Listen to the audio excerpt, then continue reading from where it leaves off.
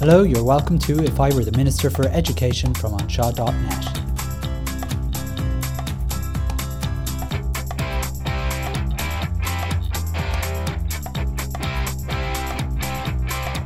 Episode 51. Cluster OTs and SLTs to schools.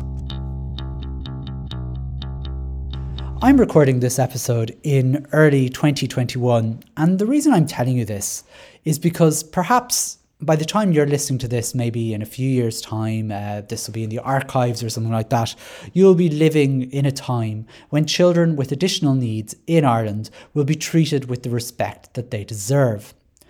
I'm guessing it'll be a time that when a child requires, basic supports such as occupational therapy, speech and language therapy, or any other therapy, they'll receive it quickly and it'll be available in their locality.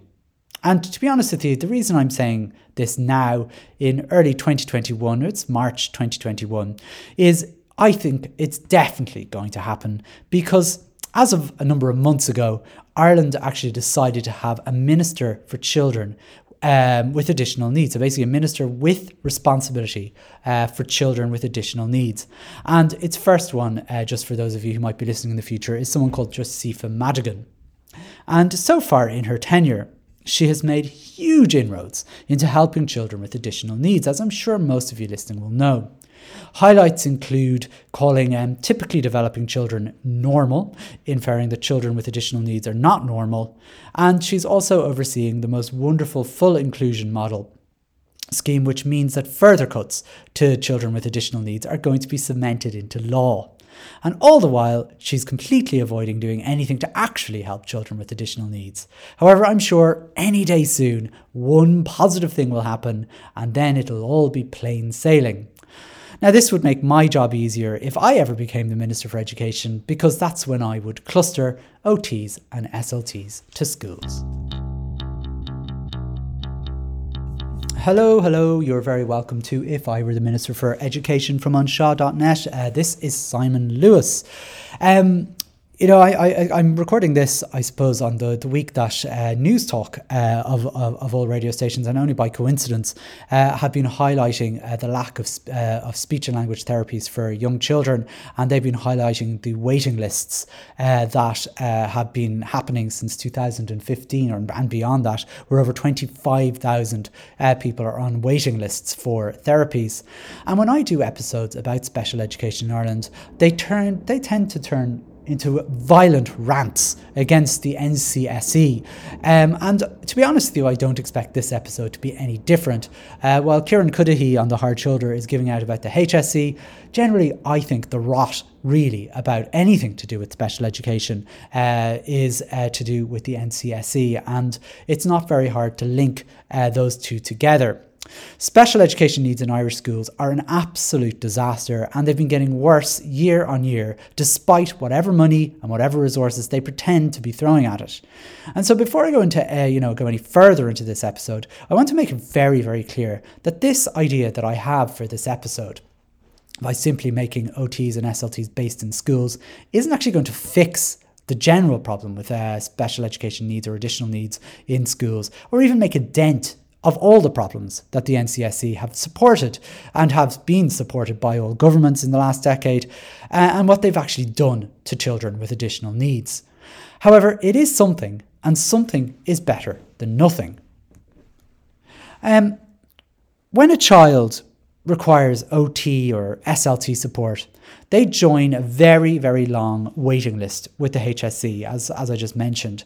And when they finally get an appointment, and if they're taken on for a block of sessions, basically in whatever therapy is needed, it generally takes place during school time. And often it's difficult for parents to get out of their own work to bring them to that place. And it's usually, if they're not right in the middle of a town, it usually involves a good bit of travel. The other thing really is they only last a very arbitrary amount of time. A child that needs OT and might be waiting for 2 years to get this OT might be generally get 6 weeks. 6 weeks is generally, for some reason, the amount of time that they're given. So 6 blocks of one session. And if you've been waiting for 2 years for OT, you're going to need more than 6 weeks of it, given that 2 years has passed without any support. And children need ongoing support as early as possible so that when they're older, they might not need that level of support, early intervention and all that. But unfortunately, there is this wait all the time, and it's at least 2 years. At very best, it's a year, but certainly on average, it's about 2 years before anyone sees them at all. Wouldn't it be so much easier to actually have these therapists, the OTs and the SLTs, working in schools? We have to look at how the HSE and the Department of Education, blur together in a way when it comes to schools, because that is basically what's happening. The HSE are generally responsible for health and therapies. The Department of Education are generally responsible for education. But when it comes to children in schools, the lines there are quite blurred. But right now, they work as if they are completely separate entities, which they are in some ways, but it makes little sense for them to do so. If therapists that are employed by the HSE could work in schools, it could save huge amounts of time and money and resources. You might say, but how is it possible for these therapists to work in most schools? Sure, we don't even have a staff room, never mind a room for a therapist to come and go as they please. You might say, sure, don't these OTs and SLTs need specialist rooms with specialist equipment? You can't be expecting schools to have all these new fancy dangled things. I'm only a 2-teacher school. What will I be using all those things for? And, to be fair, given that we have so many schools in this country, you'd probably be right. However, I'm not proposing that every single school would have an OT or an SLT. It makes no sense for a 2-teacher school or a 3-teacher school or even an 8-teacher school maybe to have a full-time OT or SLT for the needs that are there, because they just aren't there. However, a possible solution might be to place OT and SLT services in the places that they're needed most within a town. And those places tend to be special schools or schools where there are special classes. Because within those schools or these settings, OT services and SLT services are most definitely needed at a minimum. So by actually placing them in these schools, by doing this, it would give the most services to those with the most needs, and children in other schools might be able to access them after hours. Because, there's plenty of work that would be available for these OTs and SLTs during school hours. Because they're also built properly. Special schools and special classes are built with rooms for therapists, and they generally contain an OT room by default. And basically, this means that OTs and SLTs and other services could be clustered so they could work in a particular school for a number of days a week. For me, this makes absolute sense. And let's look at a practical example. And do you know what I'll do? I'm going to pick Carlow Town because it's the town I know best because I live here. Carlow Town has 9 primary schools, more or less. If you include the hinterlands, it might be a little bit more. But the general town, as it were, has 9 primary schools. One of these is a special school, and we have 2 schools with special classes, one of them being my own. Now, this means we basically have 3 appropriate settings for therapists. And for a town of the size of Carlow, we probably should have more, but that's a different story. And to be honest, it's too close to home for me to basically comment on that. But right now, what we do have is 3 facilities that could host OTs and SLTs. Now, the special school would possibly need its own therapist full-time in their school. That makes sense. All of the children in these schools would probably need therapies of some sort. However, I would say that the other 2 schools, and they may well do, but for the purpose of this example, the other 2 schools, they might need full-time therapists as well. But for the purpose of this example, what we'll do is we'll say they could share, that they would be open, I suppose. They would have their therapists, and they would also be open to children from other schools in the town who would go there. So my school, for example, could cater for the pupils in my school, but also to the pupils in other schools that would be close by. And similarly, the other school, which has special classes in the town, could also take care of the other half of the children who needed to be there. This I mean, it wouldn't solve the problem. I mean, to be honest with you, I mean, ideally we need more schools with therapy rooms. It would mean that at least 3 schools would have on-site therapies during the school day. And the other 6 schools in the town would have a local service in a local school in the town. In some ways, it's kind of like the elections where you go to your nearest school to vote. Yeah, sort of anyway, but like similar enough. But anyway, as I said, it doesn't immediately solve the problem, but it's not a bad step, let's say. Now, I know I'm very critical of things that are a good step in the right direction or whatever it is on this podcast, and I hate hearing, oh, well, it's not perfect, but it's a step in the right direction. But I mean, the thing is, in this case, you know, it doesn't replace anything. It's just really shifting someone's workplace to solve a very small part of the problem. This certainly isn't a step in the direction of fixing the, you know, whatever problems the NCSE causes. It's just fixing a particular problem, you know, with people accessing occupational therapy and speech therapy and things like that. But, you might say, aren't the NCSE doing this marvellous pilot programme in Wicklow and Kildare where all their schools are getting loads of OT and SLT from therapists, and this is going to be spread to all other counties in the new front-loading model and full inclusion model for schools? Do you know what? Silly me. How could I forget that this pilot programme has solved all of the problems of therapies in these 2 counties alone? There is not one child on a waiting list in Wicklow or Kildare for occupational therapy or speech and language therapy. Do you know what? The old cliche of never judging a book by its glossy, colourful lies probably is never truer than here.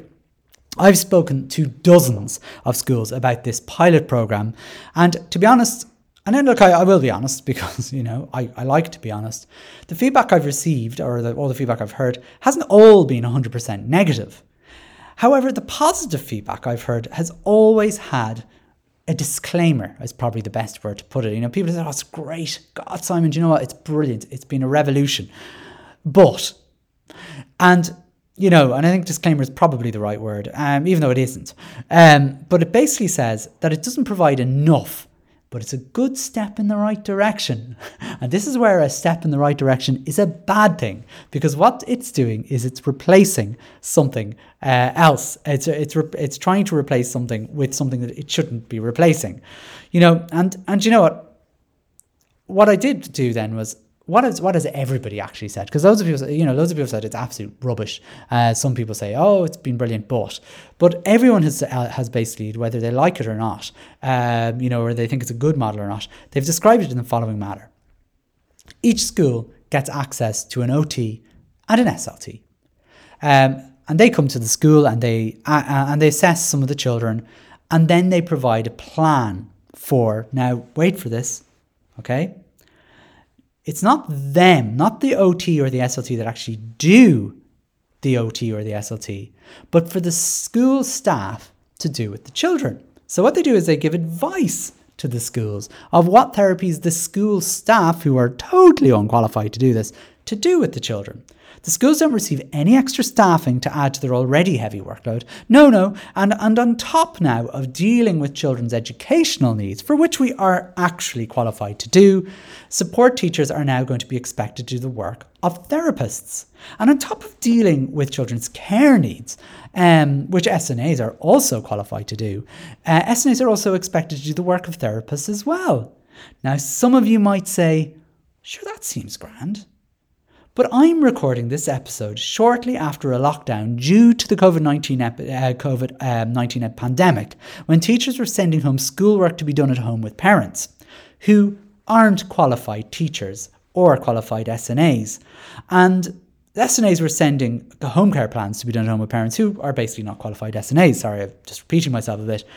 And the result of this was that while the parents did their best, children did not get optimal education from their parents, and nor did they get optimal care needs, especially for children with additional needs.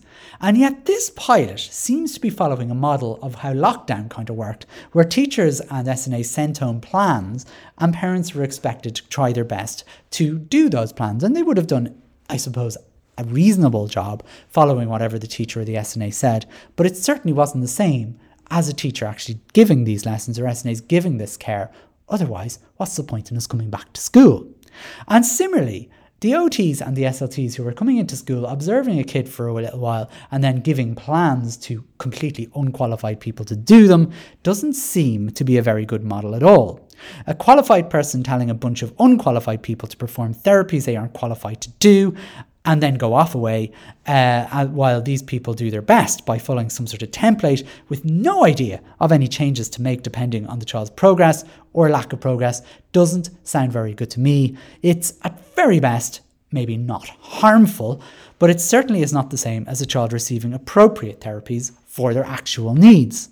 And I know I mentioned this, but I need to repeat that no extra staffing has been given to schools for this pilot, and this means that teachers will be spending more time practicing something they're completely unqualified to do and spending less time dealing with the educational needs for which they are completely qualified to do. And similarly with SNAs, they're going to be spending more time practicing something they're completely unqualified to do and spending less time dealing with the care needs for which they are completely qualified to do. And given the mantra that schools need to prioritise their supports to the highest level of need, which is basically NCSE's way of basically shafting children in schools where the needs aren't higher than their peers and pitting them all against each other, basically this means that children who will have received the supports won't get them anymore because their teacher or SNA will be too busy playing adult Ashtar in the role play section where the role play is being an OT or an SLT. And let's also not forget this. Any pilot scheme that is run is usually given far more resources than they'll actually end up giving when it's all finished. Because, when you want a pilot system to work, what you'll do is pilot with supports and resources. And then when the pilot system is successful, what they'll do is they'll basically give the bare minimum in the real world. And there is no way when this is rolled out that schools will get the same level of support that the pilot is offering. And when at best, the pilot is offering something that doesn't cause harm, you can tell that a full rollout is going to be a total disaster for children with additional needs. And the weird thing is that despite this being totally inadequate, an absolutely inadequate model, and despite the fact that no extra staffing has been given for any of this, and despite the fact that it doesn't even appear to have been measured in any way as a success, it seems that while a vast majority of people see it for the disaster that it will be, there are a small group of people, teachers and staff, who are saying, sure, it's a step in the right direction. And I wonder, were these people who didn't get enough points in their leaving cert to become therapists, maybe they're just living out vicariously their dreams. Maybe, if I'd only got more points, I could have been an OT or an SLT. Now, I'm totally unfair when I'm saying that. But I can't think how anyone working in the primary education system would even think it is near possible that this service would improve after the pilot is finished. There is not a single service in the Irish primary sector for children with additional needs that has been better resourced after it started, whatever the needs were, including needs that haven't arisen from a disability. Just let's look at learning support, for example. It was cut by 15% in 2011, and it never got recovered. We're still working off a 15% deficit from 2011, and it's been cut further since, year on year, by stealth. And now with the SET allocation model, as I said, it's been further cut. As I said, thanks to this ingenious system that punishes schools that grow by not providing them with adequate extra hours. Look at a resource teacher for travellers, for example. That was cut completely in 2008 and was never replaced. Look at EAL. Cut by over 90% and has yet to be appealed. And basically, if you want EAL, you have to appeal for it every year and you never get anywhere near what you need. For example, I've had the same support for EAL as I had in 2008 when I had less than 30 pupils. I now have approximately 400 pupils in the school and still have one EAL teacher. And I'm not unique. What possible reason do these pilot participants think that if they say nice things about the pilot, it was a lovely step in the right direction, that once it's rolled out, that there's going to be some sort of improvement? Anyway, I've kind of managed to get through this episode without, I don't think I've outwardly said the NCSE needs to be disbanded yet. So maybe it's a good time to stop. Simply bringing OTs and SLTs into schools to work directly with children certainly isn't going to solve the entire problem of the lack of service they're receiving, but it would definitely help. And I'm not saying it's a step in the right direction. It's just something that would help more than what they're planning on doing. And while it's only one tiny grain of sand to add to the beach of issues that need resolving for children with additional needs, if I were the Minister for Education, I would be clustering OTs and SLTs and other therapies into schools to work directly with children. That's it for this week. I hope you enjoyed this episode, and be sure to tune in every Friday evening. This podcast can be found on Apple Podcasts, Spotify, and all of the other podcast services that are out there just by searching for If I Were the Minister for Education or even onshaw.net. I'd really appreciate you subscribing to this podcast so each new episode will become available to you immediately after its release, and I tend to kind of release them a little earlier than Friday at 5:59 if I'm totally honest. Schedule sounds a great thing. Anyway, please also feel free to review the podcast so others can find it more easily. That's it from me for this week. Thanks a million. We'll catch you next week. Bye bye.